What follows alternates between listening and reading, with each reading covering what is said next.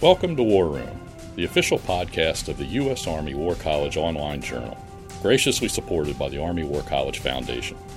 Please join the conversation at warroom.armywarcollege.edu.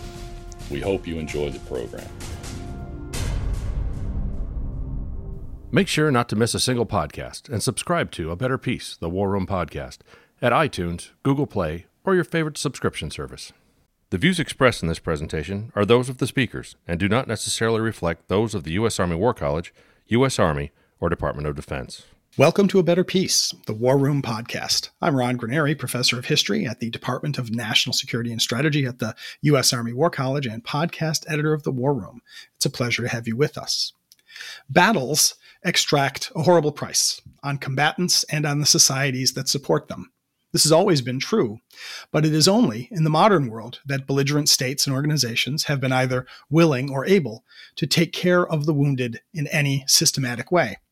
Even today, when advances in medicine and transportation technology have made it much more possible for warriors to survive even grievous wounds and return to the battlefield, not all states have made the investments necessary to take full advantage. There are costs to such a short-sighted approach to military medicine, costs in both morale and effectiveness. Today on A Better Peace, we are delighted to have with us as a guest one of the leading scholars of military medicine and its impact on warfighting, Dr. Tanisha Fazal, to help us understand those costs and their implications. Tanisha Fazal is professor of political science at the University of Minnesota. Her scholarship focuses on sovereignty, international law, and armed conflict. She's the author of 2 award-winning books and numerous articles in academic and policy journals, and for the last 2 years, she has been an Andrew Carnegie Fellow.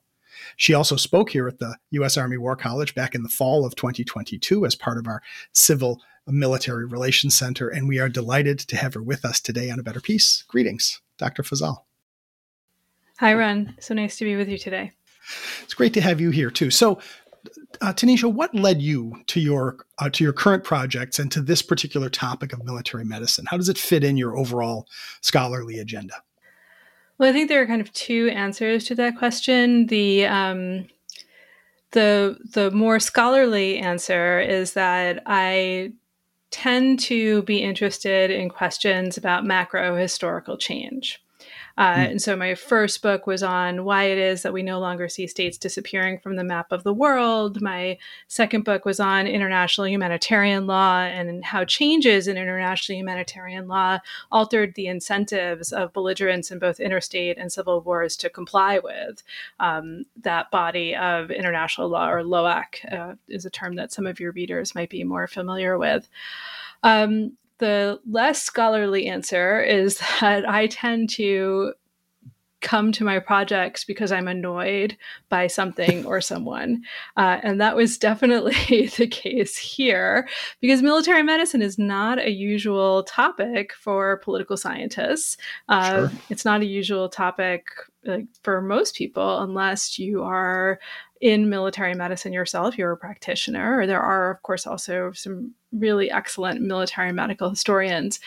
But what happened, what brought me to this topic specifically was that I was writing a series of articles out of my last book on international humanitarian law, or LOAC, and I had this one paper on why it was that we no longer see peace treaties in interstate wars.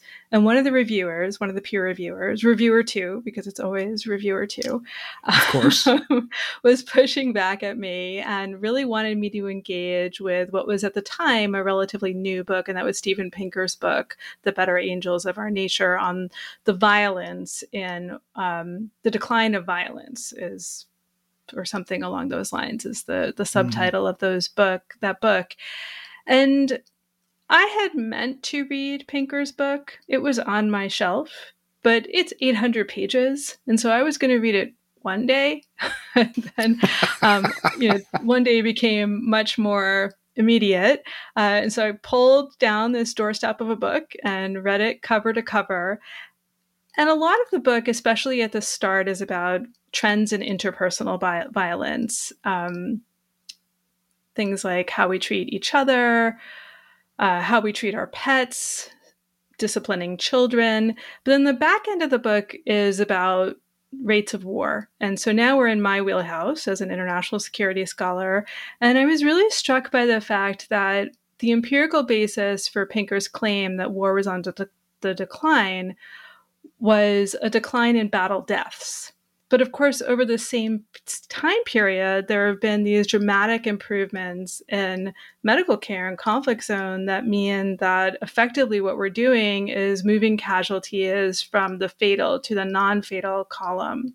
So that sparked a very long response memo for that paper, responding to that particular reviewer, and then also sparked this new research agenda where, the first step was to push back against Pinker. But out of that paper where I was pushing back against Pinker, two things really stuck with me after writing that paper. One was that there was a potential relationship between military medicine and military effectiveness. And the other was that in the US case in particular, medicine had gotten really, really good, but there are associated long-term downstream costs of these improvements in medical care that we hadn't really been thinking about. Sure. Well, this is good because there's several threads there I'd like to pull on, although I do want to start by confirming to you that I think people do underappreciate the importance of spite and annoyance in the formation of academic projects. I think we might have to have you back for when we have a longer discussion on that topic. But the idea that medicine gets better so fewer people die, which is great, but it doesn't mean that war is any less violent or awful. When you consider that people could die from a scratch once upon a time, and now people can survive much more grievous wounds, that doesn't mean that war is any nicer. But then that gets to the question I want to ask you, and that is, in your research since you've moved into this project and then you've made presentations, is how well do you think that scholars or practitioners have understood the connection between, as you put it in your work, military medicine, effectiveness, and morale as a triangle? Is this how well do we understand those relationships, and how do we measure those relationships? Those are big questions. I apologize in advance. That's okay. I like big questions. I would say that military medical practitioners and historians of military medicine, they believe firmly that there is a connection between and among military medicine, military effectiveness, and military morale. But they have a vested interest in making that argument, right? Because we all think that the thing that we're doing is the most important thing. And B, they haven't really ever investigated these claims systematically. So they'll look at a particular case and come to that conclusion, or look at what they're doing in a particular theater of war and come to that conclusion, but nobody really looked at this globally or historically. And at the same time, scholars of military effectiveness, where there's, of course, an enormous literature out there on military effectiveness, have basically ignored a possible role for military medicine, which is really interesting, I think, especially when you consider the fact that, especially in quantitative analyses of military effectiveness, one of the outcome variables, one of the measures of military effectiveness is oftentimes some version of fatalities. And you would certainly expect medicine to play a role there. So, to answer your question, this isn't really this is an assumption that a lot of people had made, or a factor that a lot of other people had completely ignored, and no one had really ever looked at this systematically. Now, it's not surprising, because it's hard to do this. I mean, it's been a lot of work. We had to collect a lot of original data. I could tell you a sob story about what I did last summer in terms of trying to recruit people into some of the survey work underlying this research. But I think that's part of why people hadn't really done it before, because it's a pretty significant task.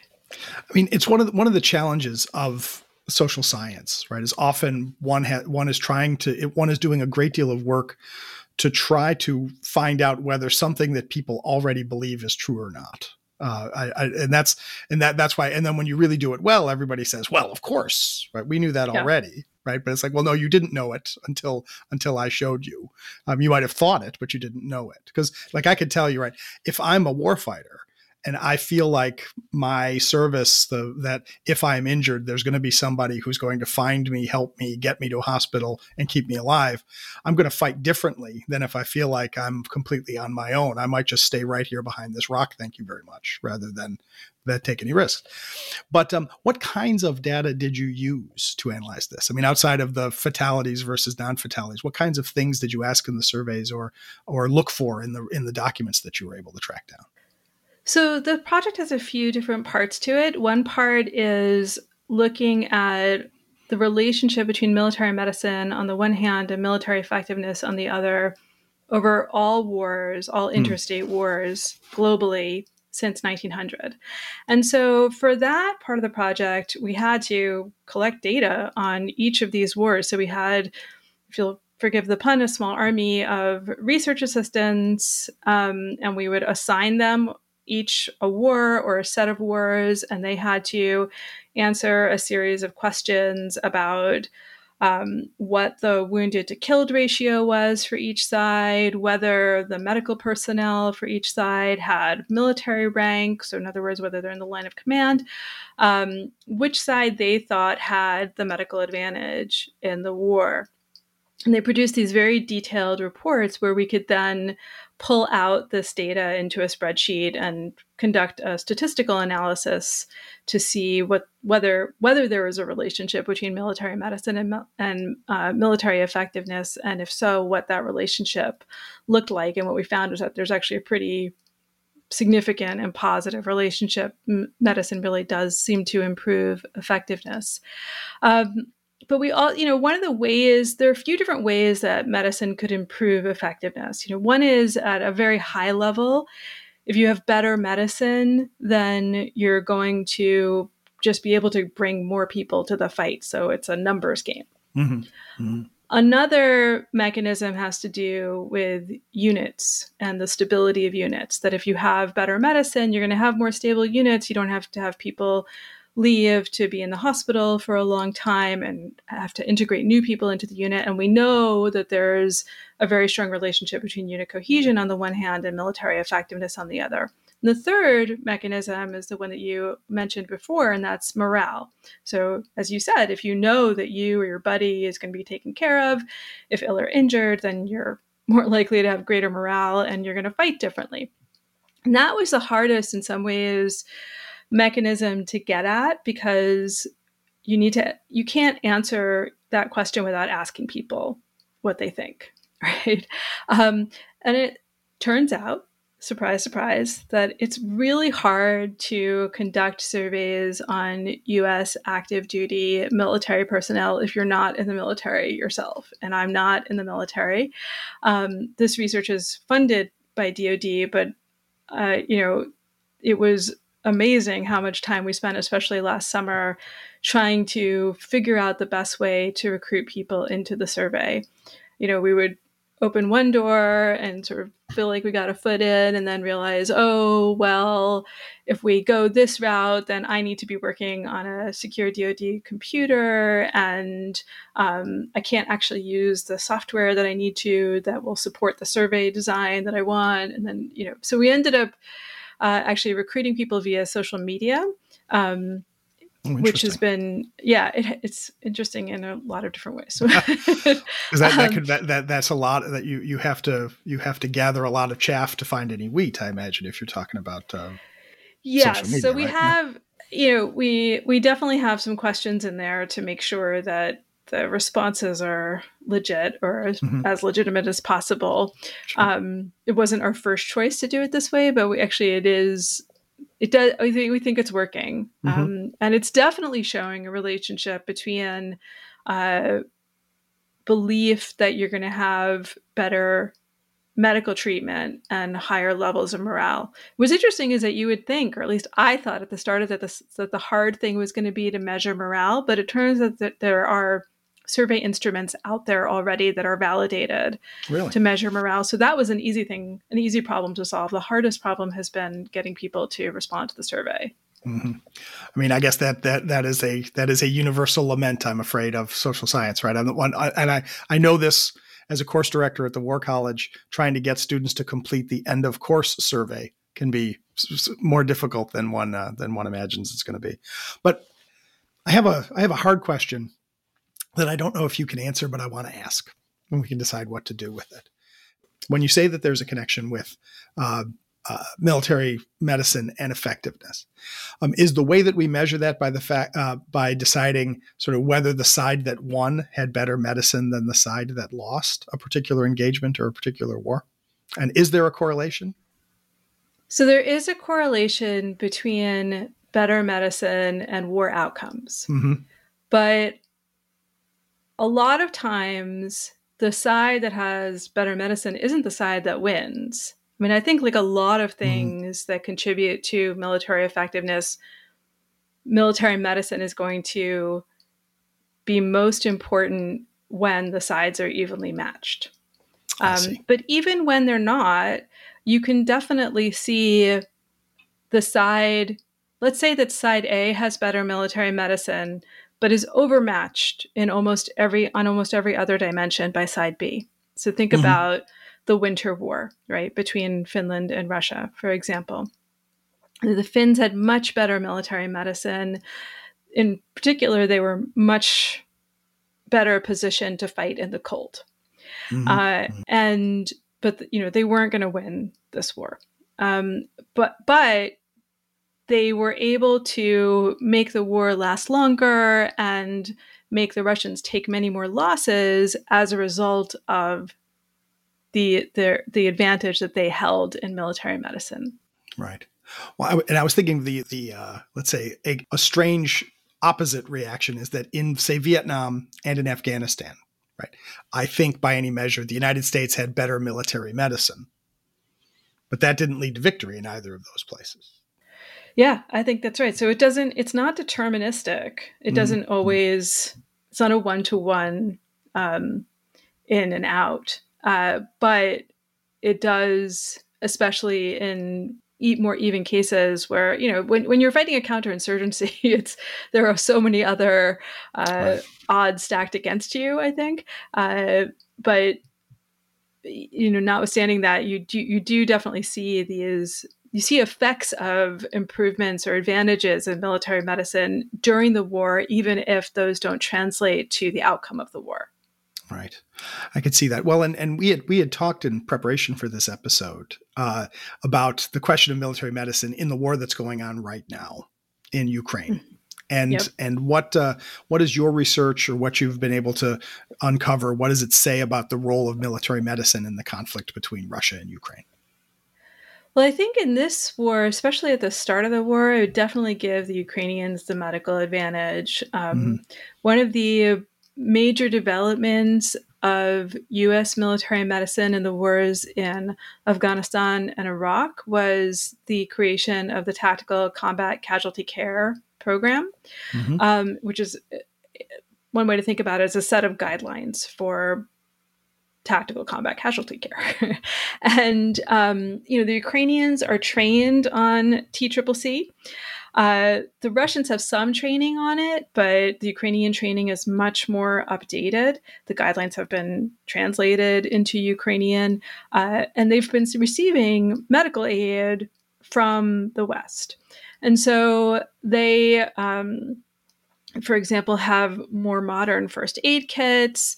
There was a controversy that I have to admit I don't understand all the contours of it, but in the U.S. wars in Iraq and Afghanistan, another major advance was the commitment to use whole blood in a pre-hospital setting for transfusion, which was something that had been used in World War II, but actually stopped being used at some point in the interim. We can talk a little bit about that if you want.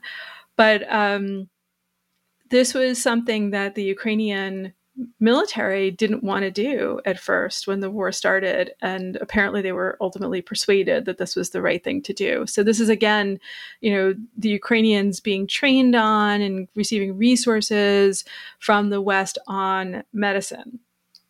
And on the other hand, the Russians seem to have very bad military medicine. There's not really something where they're spending a lot of resources or time. So, we were chatting just before we started, and I was saying that, you never really know when you see a video on Twitter or something like that if it's legit, right? But from what I can tell from people who I trust who read Russian and speak Russian, and they've been forwarding me some of these materials, it really does seem like the Russians are using very outdated tourniquets. They're using World War II era tourniquets.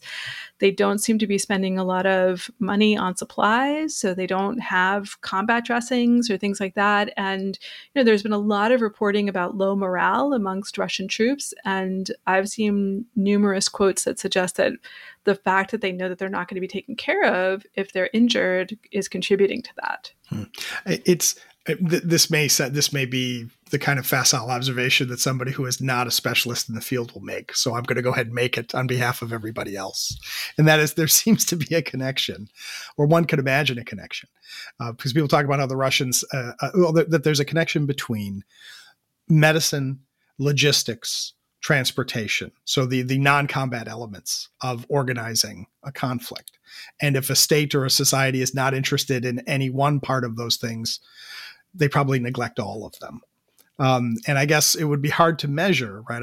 Are there military forces out there that are great on logistics, but just don't seem to think it's worthwhile to carry combat medical kits, or whether a state that doesn't have good logistics probably isn't going to have good medicine either. And so I'm wondering then, this actually gets to a real question: are advances in military medicine, are they essentially subsidiary indicators, right, of an advanced organizational sort of society? Or is medicine a sort of an independent variable, that the quality of medicine can be really high, even if you're not talking about a society that's got excellent transport, excellent logistics, excellent organization? What do you think? I think that there can be real variation along these various dimensions. So if you're thinking about a war between two countries, you can still have one in the same time period, right? So the same kind of transportation technology, for example, the same medical knowledge that is better at the medicine than the other. I mean, to your point about logistics, I think about evacuation as part of military medicine, right? Okay. Because it's crucial. I mean, we know, one of the really big policy changes during OEF and OIF was the decision to implement the golden hour rule, right? This notion that, so the idea of the golden hour, actually some people even go down to what's called the platinum 15 minutes. But the idea is that if you are injured and you receive higher level medical care within an hour of injury, then your odds of survival go way, way up. And in 2009, Gates said, well, we're going to just adopt this rule. And effectively, you stop deploying people beyond a perimeter whereby they could be evacuated. They had to be able to be evacuated within the golden hour. I see. So that's part of why I think about transportation as related to, in some ways, almost part of the definition, or evacuation practices as part of the definition of military medicine. But I think you can do well on one dimension while doing poorly on another. So here I would think about, for example, the United States, the Union Army in the Civil War, where this is pre-germ theory of disease. Many, many, many more people are dying from disease in the Civil War as opposed to wounds. And also because of the lack of understanding of the germ theory of disease, if you get wounded, then your wound is very likely to get infected, and there's a very good chance you'll die. And if not, you'll probably have an amputated limb. But at the same time, Jonathan Letterman, who was the medical director of the Army of the Potomac, starting in, I believe it was 1862, implements this new evacuation system that ends up being the foundation of U.S. military evacuation really going forward until today. And that has an enormous effect on the ability of the Union Army to provide care for its soldiers. Mm-hmm. And when, for people who are not specialists in the field, right, when they think about the origins of American military medicine, often it's the Civil War that they think of. They think of Clara Barton. Maybe they remember that Walt Whitman was a nurse in the Civil War. But I don't know how many of our listeners had heard of Letterman before, but maybe some of them have. If you have, please let me know in your comments on the program. But it is interesting to see that this is the beginning, because now you really do have technology in the form of long wagon trains of carts where you're able to get stuff to the front, get people back from the front. Are there any other important turning points in the development of, say, American military medicine that helped us to get where we are today? Yeah, I mean, sort of going back to the Civil War, I would mention not just Letterman's evacuation system, but also the fact that the Civil War is a real turning point in terms of hospitals and staffing. Before the Civil War, there isn't really a civilian nor a military hospital system in the U.S. And so if you're sick, you're tended to at home by the women in your family. But with the start of the Civil War, women are realizing, well, we're not getting our wounded husbands and sons and brothers home. So they kind of shoulder their way onto the battlefield.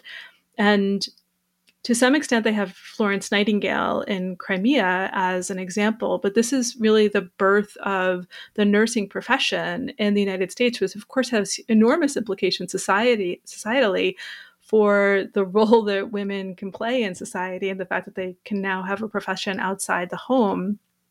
But at the same time, as I mentioned, there isn't really a civilian hospital system in the US at this point. Hospitals are only for the indigent or the insane. But you have this enormous general hospital system that's comparatively enormous, historically comparatively enormous, that is developed during the Civil War that eventually gets reproduced and becomes a normal part of civilian life. I think, some other advancements I would point to would be the development of penicillin in World War II, air evacuation, which we also see as, really starting to ramp up in World War II.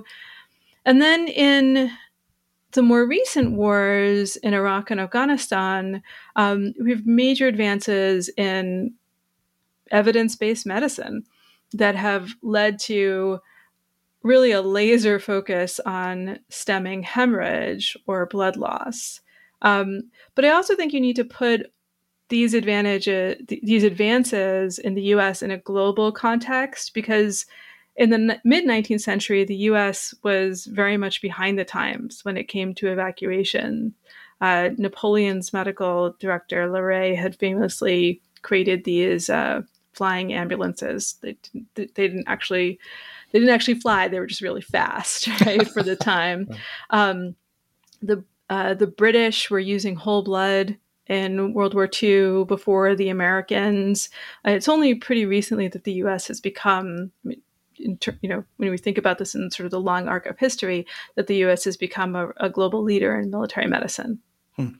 So that leads me, I have two more questions, hopefully in our last few minutes together. I mean, one is, you've mentioned it twice, and now I really got to know. So what are the relative advantages of whole blood versus plasma in dealing in military medicine?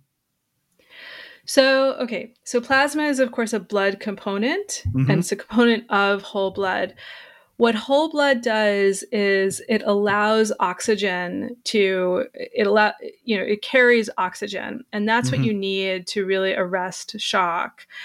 So for a very long time, for example, at the start of World War II, the U.S. was using dried plasma and for transfusion, and you would. And the theory was that you're replacing fluids, and it did replace fluids. And you might see somebody who seemed like they were resuscitated on a temporary basis, but they weren't really in a position physically to endure, for example, a surgery. And when you read through the, I've read through, this is sort of my happy place, is going to archives and reading through the accounts from various doctors and nurses, and their reaction to the use of whole blood is really striking. I mean, they just think it's a miracle. What you can do with whole blood is just immediately apparent to them. And so, there is, I mentioned earlier that the US actually stops using whole blood in a pre-hospital setting, certainly by the 1980s. There's this great story. John Holcomb, who is kind of a dean of US military medicine, tells a story of when he was, I can't remember what his rank was, maybe a captain or a major, during the intervention in Somalia. And he's having to treat somebody, and his commanding officer, the person above him medically, says, "Okay, we're going to use whole blood. We're basically going to do a walking blood bank." And he says, he's on record as saying, Holcomb, that I thought I was going to get arrested because this was just not done. This was not something you did. But it was, again, apparent to him, it was like a rerun of World War II, how effective this was. And so he's been a real crusader for the adoption of the use of whole blood since then. And is it because using whole blood's more difficult to store, more difficult to transport, harder to keep closer to the battlefield? Well, yes. I mean, it's definitely harder to store. It requires refrigeration in a way that dried plasma right, doesn't. It's also, you have to type it. Right. So you have to make sure that, so this is why right now there's an emphasis on a particular type of type O blood that is basically universal.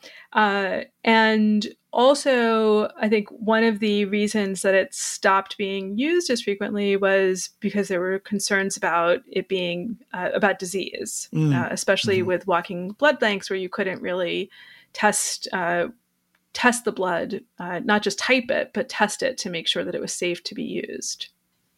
So in order to use whole blood, you need to have this larger infrastructure of testing and maintenance, and so once again, right, there's a connection between advances in military medicine and technological and social advances.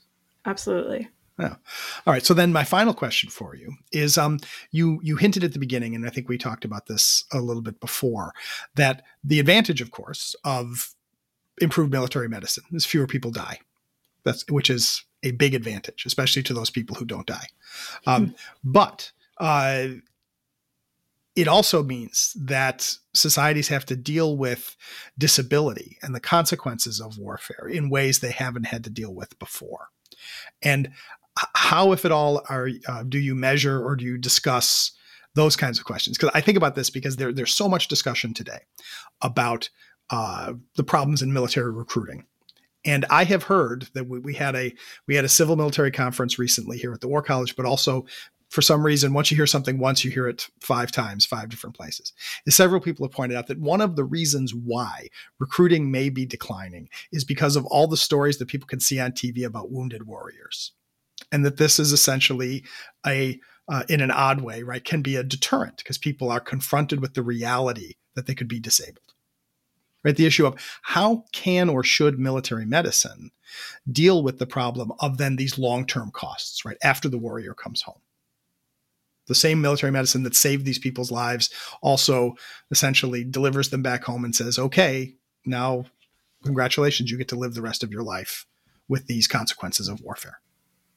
Yeah, I don't see that as a problem for military medicine. That's a result of the advancements in military medicine. I see it more as an issue for policymakers. And, the way that I look at it is that, and this is the subject of the book I'm writing right now, which is actually called Military Medicine and the Hidden Costs of War. And, the argument I'm making is that dramatic advancements in military medicine in the US over time, alongside historically, especially since World War II, the expansion of the Veterans Benefits Program, have increased the long-term downstream costs of war in ways that we tend not to appreciate. So, I mean, here I think to put some numbers to this, the wounded to killed ratio is a really useful statistic. So I'm sure a lot of your listeners are familiar with this statistic and also familiar with the fact that historically, the wounded to killed ratio was very stable at 3-1. So for every person killed in battle, there were 3 people wounded. For the US today, that number, especially in the most recent wars, is about 10-1. So what that means is that as a percentage of those deployed, you have many more people returning home, having survived injuries that they would not have survived in the past, and also coming home to an expanded veterans benefit system. So when we think about the costs of war on the front end, we tend to think about the human cost of war almost exclusively in terms of fatalities, and the financial cost of war in terms of how much does it cost to get a fighter jet in the war, in the air, excuse me. But in reality, the long-term costs of war are much more extensive. And you have this strange situation where a good thing, 2 good things actually, advances in military medicine and the expansion of the veterans benefit system have produce these very long costs. So the general argument I would make is that to the extent that we think about the decision to go to war as a cost benefit calculation, I think we're getting the costs wrong by not anticipating the fact that in every war, medicine improves. That means you're going to have more people coming home, and we should support our veterans. This is actually also a topic in the news right now, right? The possibility of reducing veterans benefits. For sure. But I think we have to really take these costs into account before military action, as opposed to being surprised by them after or during military action. Very true. And I guess if we want to understand those costs and we want to understand the requirements of providing for our fighting people both during the fight and after the fight, we need to understand the importance of military medicine. And so the research that you're doing is very important. Tanisha Fazal, thank you so much for joining us here on A Better Peace to talk about your work. I hope that we will include some links to your work in the show notes, but we hope that we wish you luck on finishing the book and on your subsequent research. Thank you so much, Ron. It's been a pleasure. And thanks to all of you for listening in. Please send us your suggestions, your comments, your thoughts on this program and all the programs. We're always interested in hearing from you. Please take a moment to subscribe to A Better Peace on your podcatcher of choice, because why wouldn't you want to subscribe to A Better Peace? And after you have subscribed to A Better Peace, please take a moment to rate and review this podcast, because once you have done that, that helps other people to find out about us as well. We're always interested in growing the community for conversations like this one. And so even though this conversation is over, we look forward to welcoming you to the next one. And so until next time, from the War Room, I'm Ron Granieri. And that concludes our program. Thank you for listening. The views expressed in this podcast reflect those of the speakers and do not necessarily reflect the views, policies, or positions of the U.S. Army or the Department of Defense. Let us know what you think. Provide us your feedback, comments, or suggestions through our webpage at warroom.armywarcollege.edu, and have a great day.